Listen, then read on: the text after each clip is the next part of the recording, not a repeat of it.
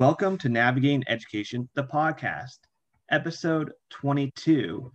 Today's topic is education podcasts, and we have a guest today, and his name is Alfonso Mendoza, who is a podcaster, educator, and doctoral student, and his podcast is called My EdTech Life, which I'll talk a little bit more about later, but I've drawn a lot of inspiration from him and his podcast. And the goal today is for us to get to learn more about how to have an effective podcast.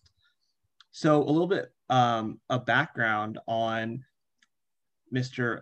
Mendoza, which is that he's an instructional technologist, Google innovator from Rio Grande Valley in the heart of South Texas. He attended University of Texas Pan American and graduated with a bachelor's in business administration. But he found his true calling in 2006 to become a teacher, and then taught in the classroom for 11 years, where his business skills such as customer service, personalized service, and getting to know your audience really helped him become a successful classroom teacher. Then just during his time in the classroom, his passion for technology grew, and he eventually was able to earn an instructional technologist master's degree, so master's in education technology with e-learning certification and a variety of other certifications, along with his technology director certificate from TCEA. So he's essentially a Google innovator. He's been named one of the top 50 EdTech influencers on augmented reality in K-12. So he really knows his stuff, and he also talks about it on his podcast with so many great educators from around the world. Thank you so much for being here. Thank you, Matt. I appreciate you inviting me. It's great to actually be on the other side. As you know, you were a guest on my show, and it's just great to now be on the other side and now getting the questions asked. So thank you for having me. I know it's been almost a year for us when I was on your podcast talking about the book that I released last year. So it's exciting to have you talk a little bit about your expertise on our topic today, because I'll admit it, I'm a little bit of, I'm about 20, this is my 22nd episode, getting my feet still wet in podcasting. I feel like with each episode, as well as each week that goes by, progressing a little bit here and there, whether that is through production or whether that is through editing or through social media, interacting with guests. So I feel like each week there's something new that I'm trying to do or add to the repertoire. So it'll be interesting to hear your thoughts. So talk a little bit about right now your context and education before we begin. Maybe I missed something in your bio, but just let our listeners know, what do you do on a day-to-day basis? Sure, no problem. Actually, on the bio, you hit everything spot on. So pretty much on my day-to-day, I am an instructional technologist for a school district here in South Texas. We're located 4 hours south of San Antonio in Mission, Texas. And yes, there's still Texas south of San Antonio for a lot of folks out there that may be listening. That oftentimes they think, South Texas is San Antonio, but you can still go a little bit further south.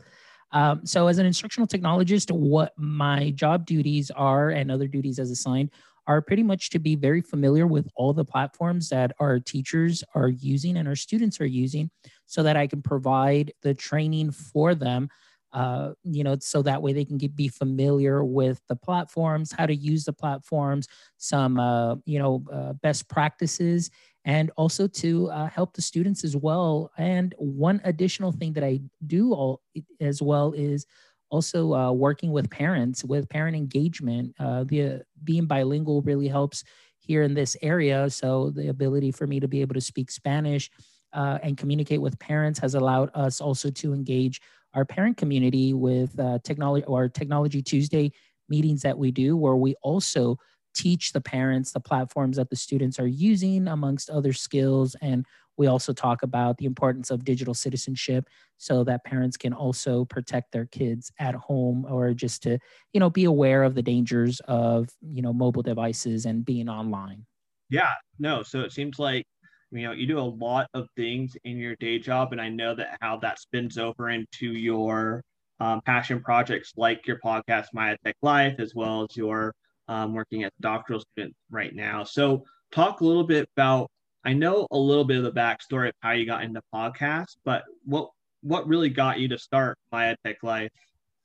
Well, my EdTech life, when I first got the position as an instructional technologist, I kind of just started taking pictures and documenting, like, like here's my new role, my new thing. And I've always been, big on social media. So then all of a sudden, I just started using the hashtag my EdTech life. Like, this is my new life, my transition from the classroom after being there in the classroom for 11 years to now as an instructional tech. And so I just started documenting, taking pictures. It's like, hey, here, look at me. I'm, teaching this, or here I'm working with the drones, getting ready for a STEM camp. Maya Tech Life, Maya Tech Life, Maya Tech Life. And then, of course, as you know, everything shut down, in March. And luckily during that time, I connected with Global GEG. And so a lot of those educators, global educators, all the way from the UK to Australia to, Spain, and of course here in the US and everywhere, we started connecting, and we started doing training sessions, on platforms such as Kami, Edpuzzle, all sorts of training. So I connected with them, and they were one of the first that kind of got me inspired because they started using StreamYard. So then I said, you know what, I kind of want to do this on my own, like as far as not separate from them, because I am part of that global community, but I just wanted to see what else I can add as far as value for our educators.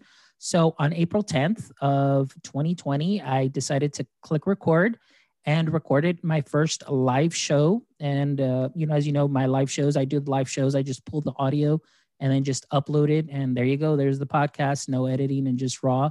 So on April 10th, my first guest was actually my professor from the EdTech program, which I received my master's in, Dr. Rene Corbet. And we talked about, e-learning. We talked about virtual learning and just the difficulties that teachers would be or the obstacles they would find themselves in or have due to not being familiar with teaching online, as it's not an easy transition to go from, brick and mortar, just boom, from one day to the next to online. So it just kind of started from that. And then slowly and organically, I just started seeing people connecting with people on Twitter, and such as yourself. You had just released a book, and I was like, hey, I want to know, what's up with this. And, had you on the show, you had the opportunity to share, read your book. And I was just like, man, this is amazing, and just to be able to connect with people such as yourself that are very knowledgeable, that are bringing a lot to the table. And it just organically turned into this space where I said, the premise is connect educators and creators one show at a time, and to add value to our education community. So even though the show is called My EdTech Life, that's just the name that I gave it, but we don't always talk tech. For myself, it's really getting to know the educator, getting to know where they're coming from, getting to know their story, and make them relatable and approachable. But for other educators that may feel like, oh man, those people, they're edu famous, and I can't reach out to them. But I just want to let them know, like, hey, there are people like you and I, and they're always willing to help. And so 75 shows in now, I mean, we're still growing, and we've had the opportunity to interview some wonderful, passionate educators that can really help continue to fan that flame, for many that are out there. Yeah, no, you've done a lot of episodes over the past year, and you've learned from 75 different guests on the show.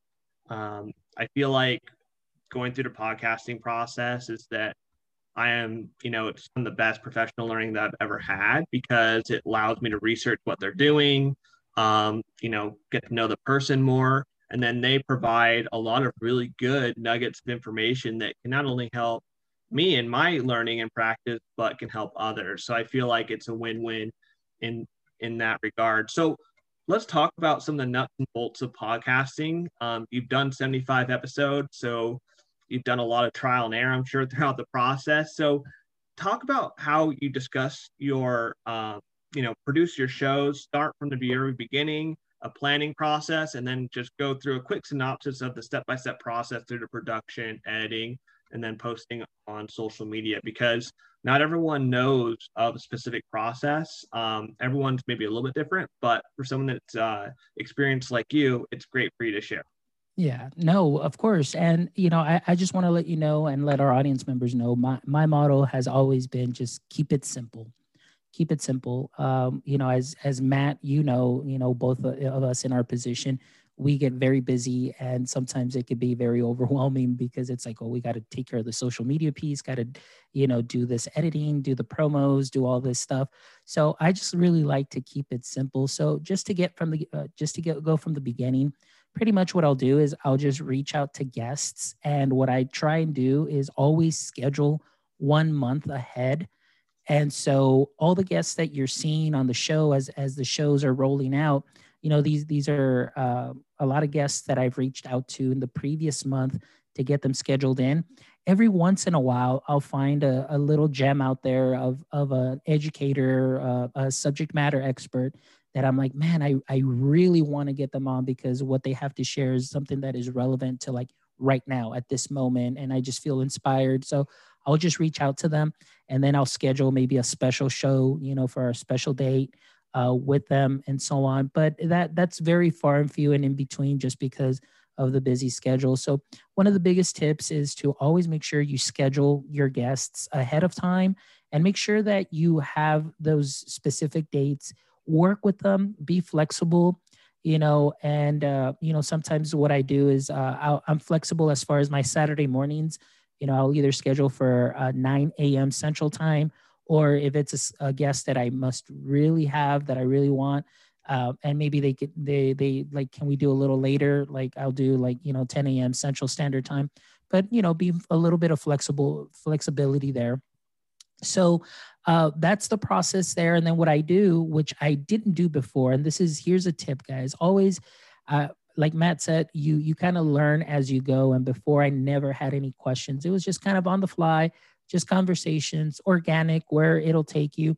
But then maybe about, I don't know, 15 to 20 shows back now, I kind of started having actual questions to ask. And it just made the flow of the show a lot easier.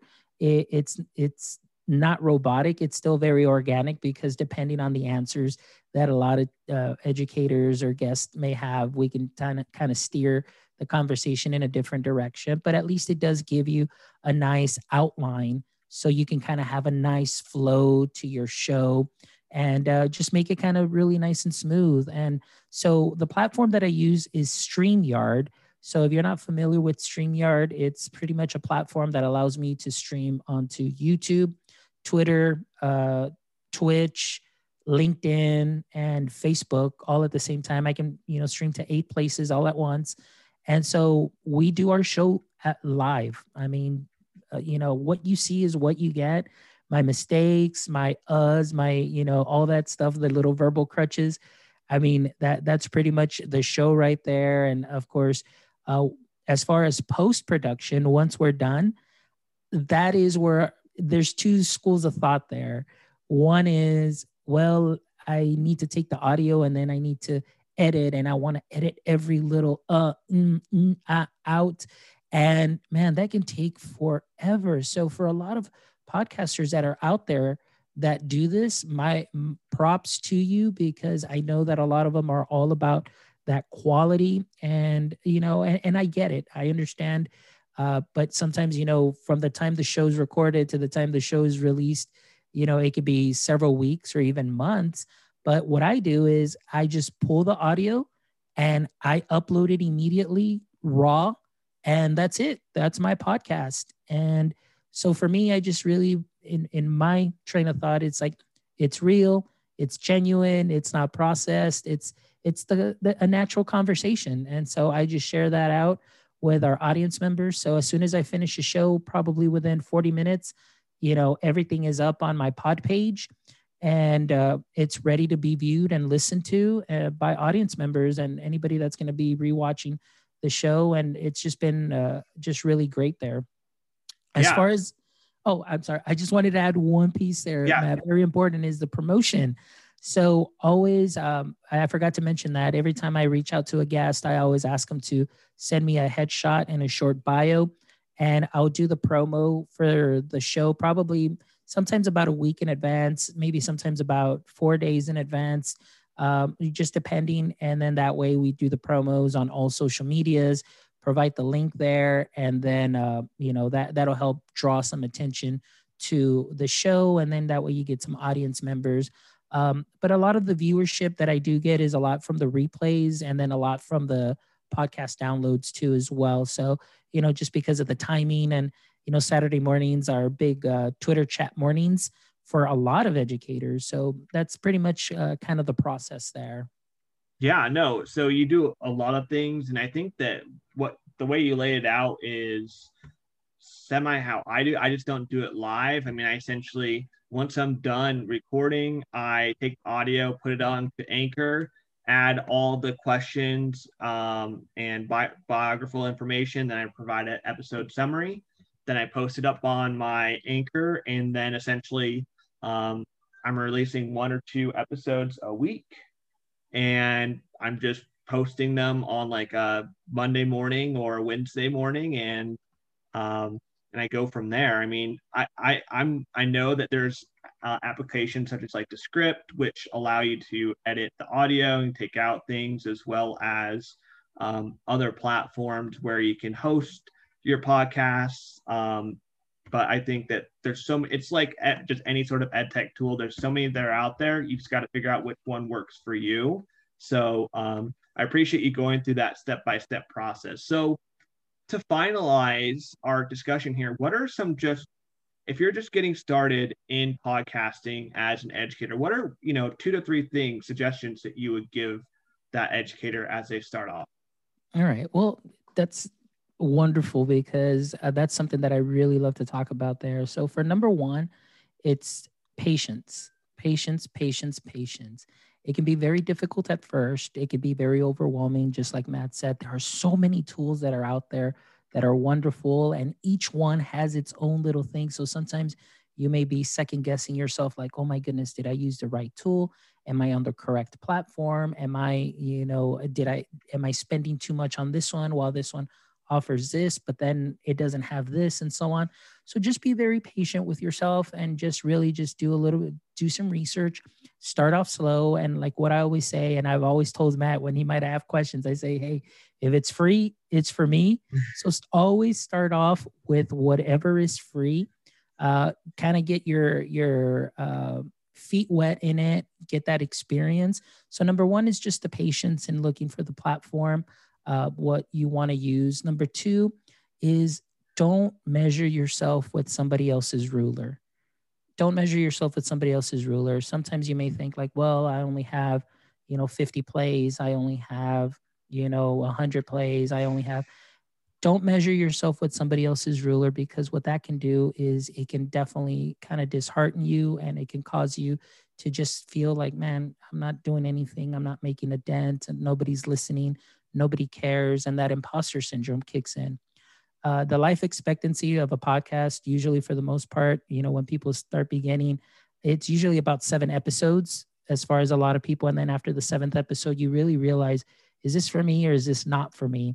So a lot of people may quit after number 7. If you've made it after over 7, well, congrats. I mean, you're doing well, but don't measure yourself with anybody else's ruler. Be yourself, bring out your content, because there is plenty of room in the edu space for more educators to share their voice and amplify their voice and share their knowledge. So that's one thing to really, really do. And maybe that I should switch the order around, and that should be rule number 1. And number 3, just be consistent. Be consistent. Just like Matt said, he releases shows Mondays, Wednesdays. Just be consistent with that. My shows are we're usually Wednesdays and Saturdays, but because I am in my doctoral program, it turned out that my schedule changed and now I have classes on Wednesdays. So right now I'm actually just doing Saturday shows again the way I used to once a actually I was doing two a month. Then I moved to four a month because I was doing every Saturday. And so I'm trying to get back into the two shows a week to possibly do Thursdays and Saturdays. But I think I'm just going to stick to the Saturdays just to be consistent with that. And, but yeah, just find consistency, be persistent, and you'll see that if you just follow those three things slowly but surely, you're going to start seeing your numbers go up. You're going to start seeing more people, listening. And don't be afraid to, this is an added bonus, just don't be afraid to be yourself. Don't try and be anybody else. Don't try and copy anybody else's style. And there's nothing wrong with, taking those knowledge nuggets from other great podcasters, but just add that as an additional seasoning to what you already bring to the table, because people love authenticity. They love genuineness, and just be yourself. So those are, I know you asked for three, but those are my four tips that I can share with you for anybody that's beginning in podcasting.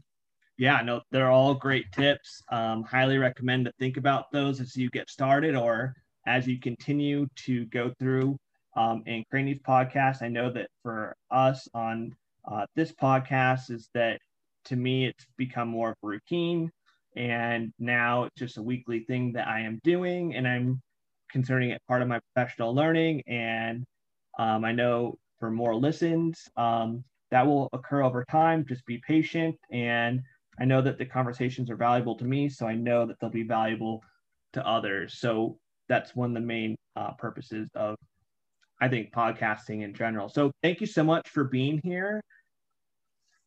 Yeah, Matt, thank you so much. I appreciate you inviting me. And like I said, I'm very thankful for our friendship. And more than anything, I'm really excited about what you're doing as well, as far as, authoring your next book. Really excited about that. And of course, adding the podcast component to that. So that's definitely a great way to connect with other educators. And I know for myself, I've learned a lot from you. And I know that there will be people that will find great value in what you are doing. So keep up the great work, man. Yeah, thank you so much. So I know that our listeners, you can view not only this episode, but all of our episodes on Anchor, Spotify, Apple, Google, whichever platform that you're looking for.